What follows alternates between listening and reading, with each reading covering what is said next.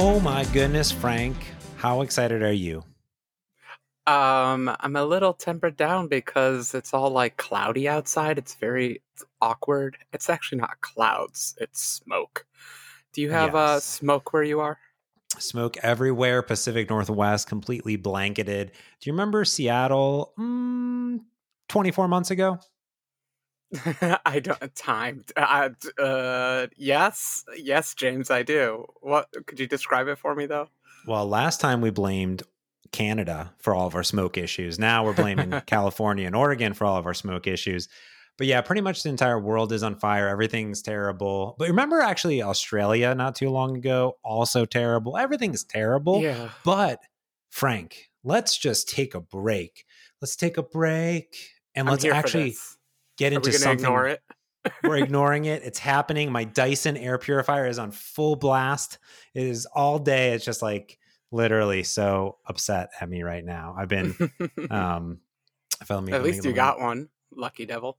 well, so funnily enough, I got the Dyson air purifier 2 years ago when this happened, and they were sold out everywhere. And we held on to it obviously because they're quite expensive.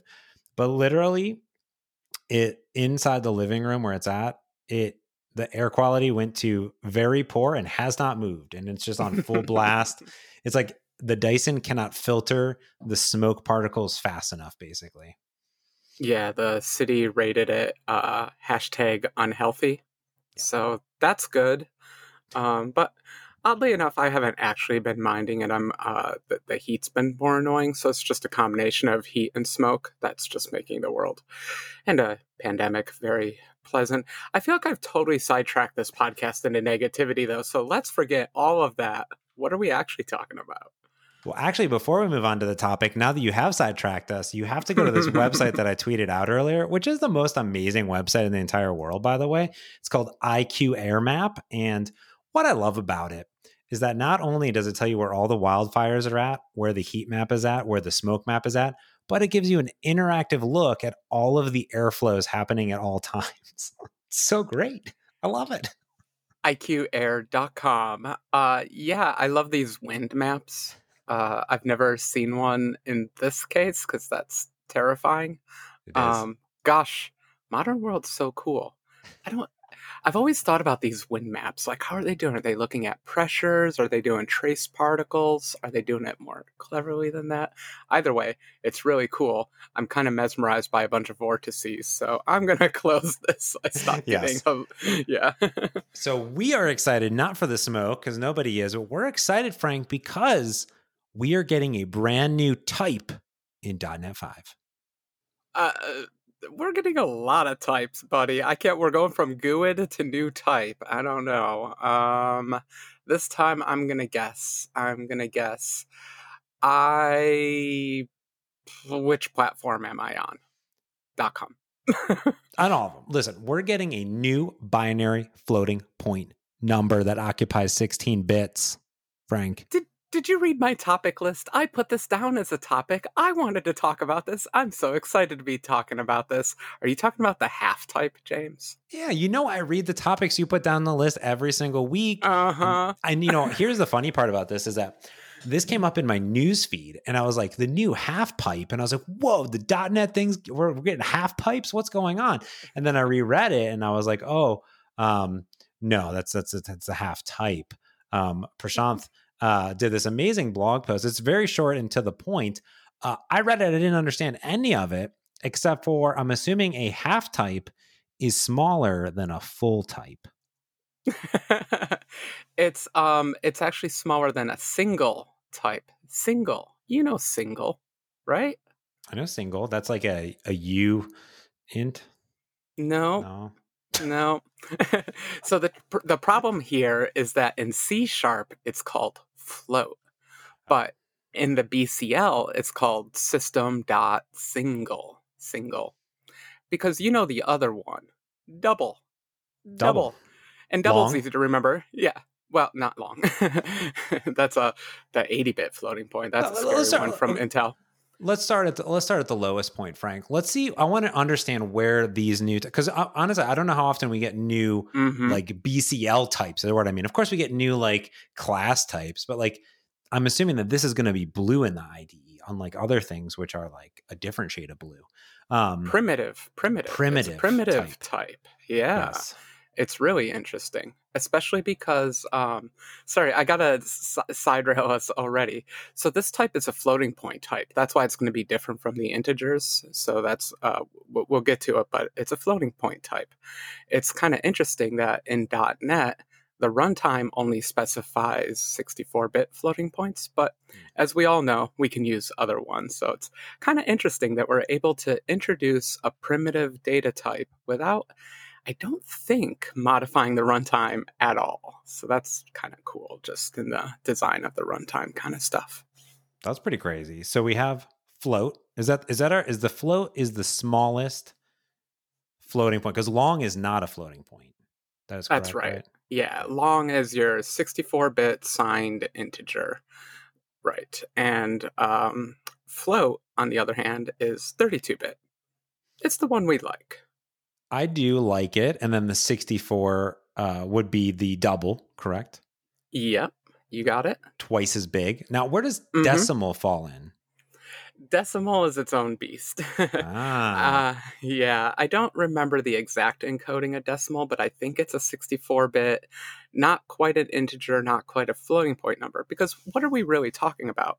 Memory is memory. Bytes are bytes. So we're talking about how do you interpret the bytes. When we say integer, we're saying we use this encoding called 2's complement encoding for integers. When we're talking about floating point numbers, we encode them according to the IEEE standard. When you're talking about decimal, that's encoded using a system called binary coded decimal, BCD, which allows perfect precision in base 10 math.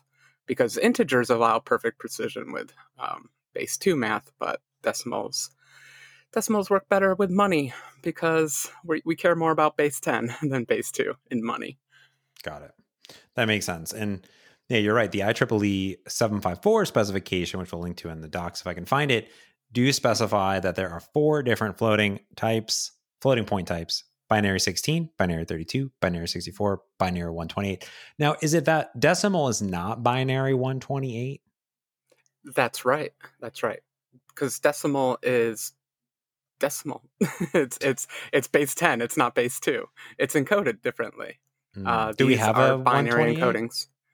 No. Now, there is a funny thing on Intel machines. Pentium processors have an 80-bit floating point number, which is not technically standard, and yet everyone supports it because Intel, But that's not going to work on our ARM codes or our iOS codes, so I haven't bothered with that data type at all, and I don't know what support there is in .NET for that data type. You can barely access it from C. Just using it from C is a pain. But anyway, no 128s for now. 64-bit floating point gives you a lot of precision.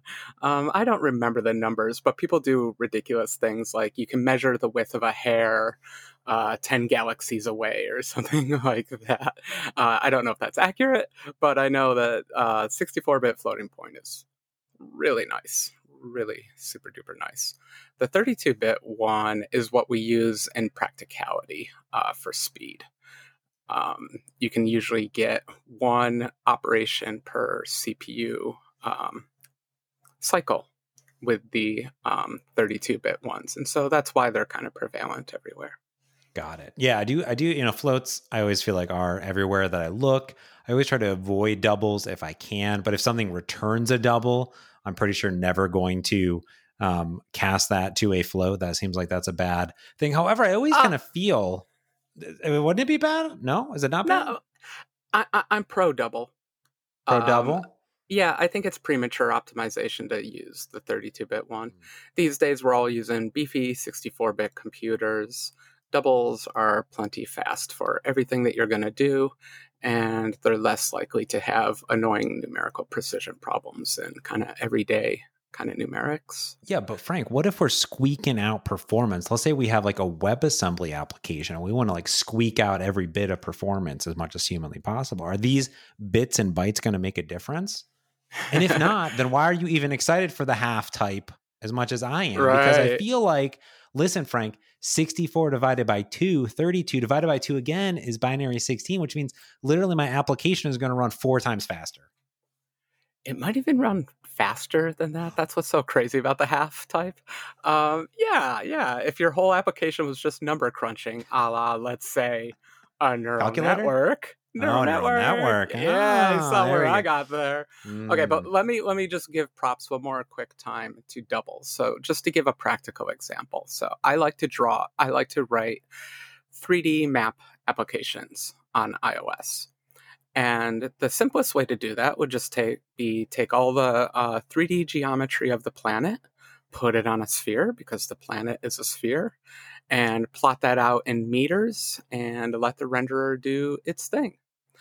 But if you try to do that, everything falls apart. The renderer does not work because um, they're not designed for 64-bit math. They force you into 32-bit math. GPUs have, for quite a while, pushed for 32-bit math on everything. And so you have to do crazy hacky tricks to do like Earth kind of rendering because you have to scale things down so that they can fit into the 32-bit range, all that. So these are real practical problems. So isn't it crazy that, why in the world would we go from 32-bit to 16-bit? Well, and I mean, when I think about the stuff that I'm doing, and some of my applications, not all my applications, but I think about like often is not how many decimal points I need, but it's like how big is the number that's going to be returned. And what's cool about this new half floating point number is that it actually gives you a lot of range. You get, plus or minus 65,504, which is quite large. And I have to imagine, and you could, prove me wrong here, that if these types of numbers, these binary 16s, are really good for machine learning, is it that because you're crunching small numbers constantly? Like, is there no need to crunch big numbers, or is it just happen to be that small numbers are what machine learning algorithms are crunching more often? Oh, that is such a great question because it's both things actually. Um, you mentioned a range of up to like 60,000. That's true, but you actually lose a lot of precision in that upper bound. Where these numbers are happiest is in the range -1 to 1. That's where all their precision is. So they can give you lots of precision in that range. I don't remember how much it's decimated by, but that's your happy area. So in the case of neural networks, just because they have a background in logic, and in logic we tend to use 0 and 1 to represent true and false, neural networks have always kind of constrained themselves to these smaller numbers. It's not to say they're required to, but it gets into precision problems also. Even the 32-bit and 64-bit numbers lose precision the farther you get away from 0. They're almost accurate around 0. So it's this really nice confluence. And then on top of that, the hardware can go much faster with these little numbers. I see. Yeah, I'm looking in the blog post here, and it looks like it can go out to the 14th or 15th digit place Nice. with high accuracy. So you're right, like you can go out that far, the largest normal number, but then really the smallest positive non-zero goes out extremely far. Yeah. So it's just this nice, it's kind of a perfect little data type because, I jumped straight to neural networks, but this actually came from the GPU world, video games, really. Do you remember your depth map? Yep. Mm-hmm. Yep. The depth maps is sort of what that thing actually in your Surface Book or on your iPhone is probably using. It's creating a depth map of your face. Is this what you're talking about? Yeah. And in renderers, it's so that like things in front of other things are drawn in front of them, like in a 3D renderer. So one of the first things you do is just measure the depth of everything and throw away things that are behind other things. So that requires a lot of numbers that happen to be in the range 0 to 1. And so it really benefited the video card people to make that range 0 to 1 as fast as possible. And what they decided to do, they invented this data type, floating point 16, this crazy floating point number. And then they realized, hey, that's going to work great for colors also, because colors tend to stay in the range 0 to 1. You're allowed to go outside that range, but that's where all the, the really good precision is. And so internal structures that dealt with color could all use these floating point numbers. So when you were writing shaders, you were probably running into the half data type years and years ago. I definitely was. I did write a lot of shaders specifically for the GPU on the Xbox 360 way back in the day, which was something I never want to do again, unfortunately, Frank. I mean, I do love shaders, but I actually don't love shaders at the same time. Before we get further on the half types, let's take a quick break and thank our amazing sponsor this week, Syncfusion. Listen, if you're not busy thinking about floats, doubles, and halves, well, you should probably just be using Syncfusion to create beautiful applications. They have thousands of controls, more controls that can fit into a half. I don't know if that's true or not, but don't quote me on it. But they got all sorts of controls, graphs, charts, pickers, dialogues, everything that you can possibly think about to make your application absolutely stunning. And what's cool here is Syncfusion works on just about everything. Whether you're building Xamarin applications like I do all the time, web applications, Blazor applications, desktop applications, they have you covered. They're beautiful controls for your applications and data processing too, because who doesn't love data processing? Word, PowerPoint, Excel, they have everything you need, and PDF. Give them a look at syncfusion.com/mergeconflict. That's syncfusion.com/mergeconflict. And thanks to Syncfusion for sponsoring this week's pod. Thanks, Syncfusion. Yeah. Don't ever make this choice. You're going to use double. Use double everywhere. Double everywhere. So why? But why would I want? But when and why, Frank? But then why are we even doing this podcast, Frank? Let me just be honest, because obviously you were so excited about it. Explain why. Well, the why is programming language support. Because this has been a GPU thing. This has been, I'm writing shaders and it can take advantage of this data type. Or the internals of a neural network can take advantage of this data type. But its inputs and outputs usually don't, mostly for the part that most programming languages don't support this data type. There's just no way to communicate. So if you have an array of bytes and you're told that these are 16-bit floating point numbers, how do you read that in C#? You don't. Oddly enough, Apple has been using this a lot for their Metal stuff. And I've written apps that use Metal, F# apps. So even in F#, I was able to do terrible, nasty things in order to read and write arrays of these types. Basically, I copy and pasted a bunch of C code and converted it over to F# to do like terrible bitwise twiddling and oring and anding, you know the nasty kind of stuff. And it's really nasty because it's floating point numbers, not integers. And so I can just throw away all that code because there's going to be a primitive data type. Does it all for you. It does. It's a big deal. So it's definitely got its limited use cases. I promise you probably should not be using this data type. But if you're in the world of graphics and neural networks, this is going to enable you to just interface with all these libraries that require support for it. Yeah. What's cool here is I'm actually reading a lot of the, not only the blog, but the comments are really good. There's a lot of people that are, having some interesting comments, but I love the team behind here. Someone was asking why binary 16 and not 128.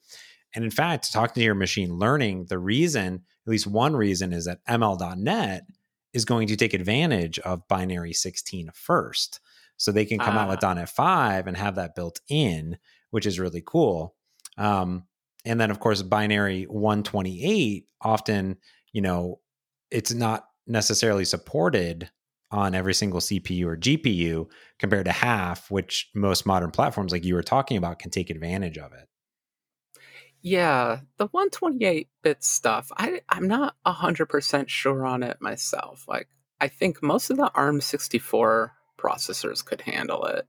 I know that most Intel processors could handle it, so I'm curious which processors they don't want to touch it for.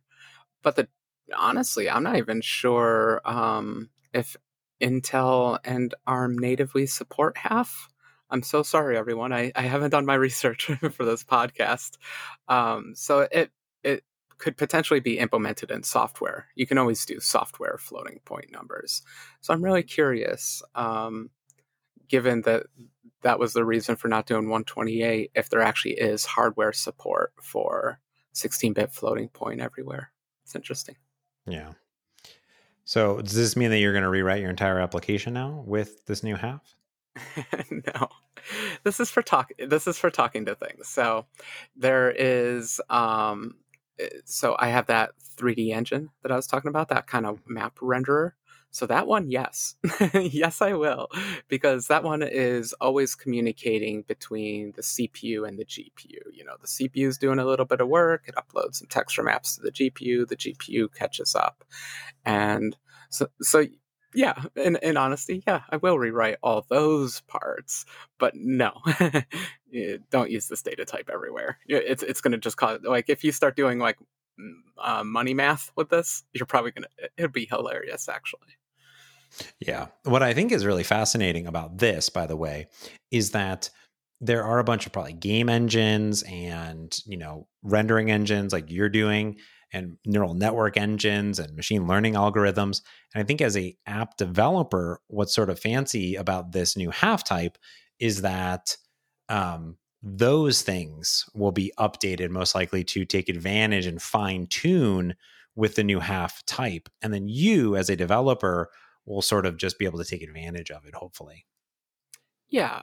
It would be nice to see a lot of .NET 5, a lot of the libraries that we all use and upgraded for .NET 5, including this support. So I'm thinking of things like Image Sharp could really take advantage of this. My library nGraphics that deals with colors all the time. In fact, we should talk about the color class. It could take great advantage of this because this is like I said, a perfect data type for colors. It has all the precision where you want it. So there's definitely a lot of places for libraries to upgrade. I'm curious which ones will. Like, will Skia Sharp update? That'd be kind of cool if we could get an FP16 color class there. What I think I asked this in every episode. What are you using for a color class in Xamarin Essentials? System.graphics.color, right? Oh, classic, right. Sticking with the classics. Okay. Mm-hmm. System drawing color, yeah. Yeah, that one. System drawing color. And then what we do is we add a bunch of extension methods onto it. That Xamarin, so if Xamarin Forms has its own color, but it's also like a subclass of system drawing color, and it's kind of weird. Really? So I think if you're using .NET Standard 2, then it is the same, but if it's not .NET Standard 2, then it's not the same. But then they don't support .NET Standard 1 anymore. I don't know. It's very confusing. It's legacy code, right? But for Essentials, we just had system drawing color, but then we added a bunch of extensions so you can do from hacks, to hacks, from HS, what all the other extensions are basically that Forms had in there, which was nice. So you could just use that same stuff anywhere. Yeah, there's just one design flaw with that color class. As far as I know, it's sRGB encoded as 32-bit, as a 32-bit integer, 8 bits for each channel. So something like that is limited. Black is always black, but unfortunately, the color of a piece of paper and the brightness of the sun are represented by the color white. They're two totally different things, but it's stuck normalizing things into that range. That's why in modern graphics, where we have HDR, high dynamic range, that's the HDR I wanted. You can represent the brightness of the sun as being 10,000 times brighter than that piece of paper because of the floating point number support. So another win for floating point numbers over the integers. It's twice the size. We don't have an 8-bit floating point number. That one would be a little bit crazy. I would love to see system drawing color expand in maybe .NET 6 timeframe, because I would really like them to see all those helper methods come in, but I would love to see it evolve into this new dynamic color scheme, or maybe dynamic color or something else, right? That is a lot higher would be quite nice in my opinion. High color, high def color. High def Color high. Hello, color. H color. H Color color. H. Holler. Instead of a color. Well, you can't use H because H is actually what you usually append to functions when you want to signify that they work with the half types. Have you noticed in .NET, we've always had math.sine, math.cosine, all those. Yep. Some years ago, I don't remember when, we got the mathf class. Do you know that one? Mm-hmm. Yep. Yeah, so the problem was always that the math class always inputted doubles and outputted doubles, 64-bit numbers. Yeah. And that was kind of annoying if you were trying to do all your math in 32-bit. It was unnecessary conversions. And so we got the mathf class. Pretty cool. Yeah, it uses a single rather than a double. That's what the documentation says. It's as simple as that, folks.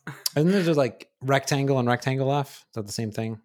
Yeah, exactly. Except that's a different convention. Rectangle is integers. Rectangle F is floating points. Whoops. Yeah, I know. Rectangle D. Yeah, I know. Oh man. And then there's a library, OpenTK, that has its own set of, that has its own I, F, D, and H. So H is the new one. So I wonder if we'll get a Math H class. Ooh, that would be real nice. I mean, again, these would be like that's an opt-in at that point, right? Because then you can say, oh, you know what, these functions need a single or a double, or they just need a half, and then they could do their magic. See, that works out perfect because it means half and it means high def. So it could be the color H or the H color, whatever one makes it through the meeting. Now, let me ask you a quick question here, Frank. This might sound a little silly on my end. Now, We've been talking about a numeric data type for 25 minutes. How much more silly could it get, James? Well, you know, you got the singles and you got the doubles and you got the floats and you got the lowercase float. And then of course you got the single, because those are the same. It's the same thing, but they're not called the same. But you got a double and then a lowercase double. Now there's a half, which is an uppercase half, right? Capital H alf. But there's no lowercase half. Now, why are there two different things explained to me, like uppercase string and lowercase string? And I know people are like, wow, James, you're 30. How old am I? 30. Wait, 4 years old. And you've been a developer. You know, smoke has penetrated my brain. You know, you should know this stuff. And you think I would, but I've forgotten, Frank. And you know who knows? Frank Krueger knows. I know. The difference is merely between the CLR and the programming language. And as we remember, CLR stands for Common Language Runtime. So they tried to go with very generic names in the CLR, whereas the language C# came from a C heritage, and it wanted to use names from C.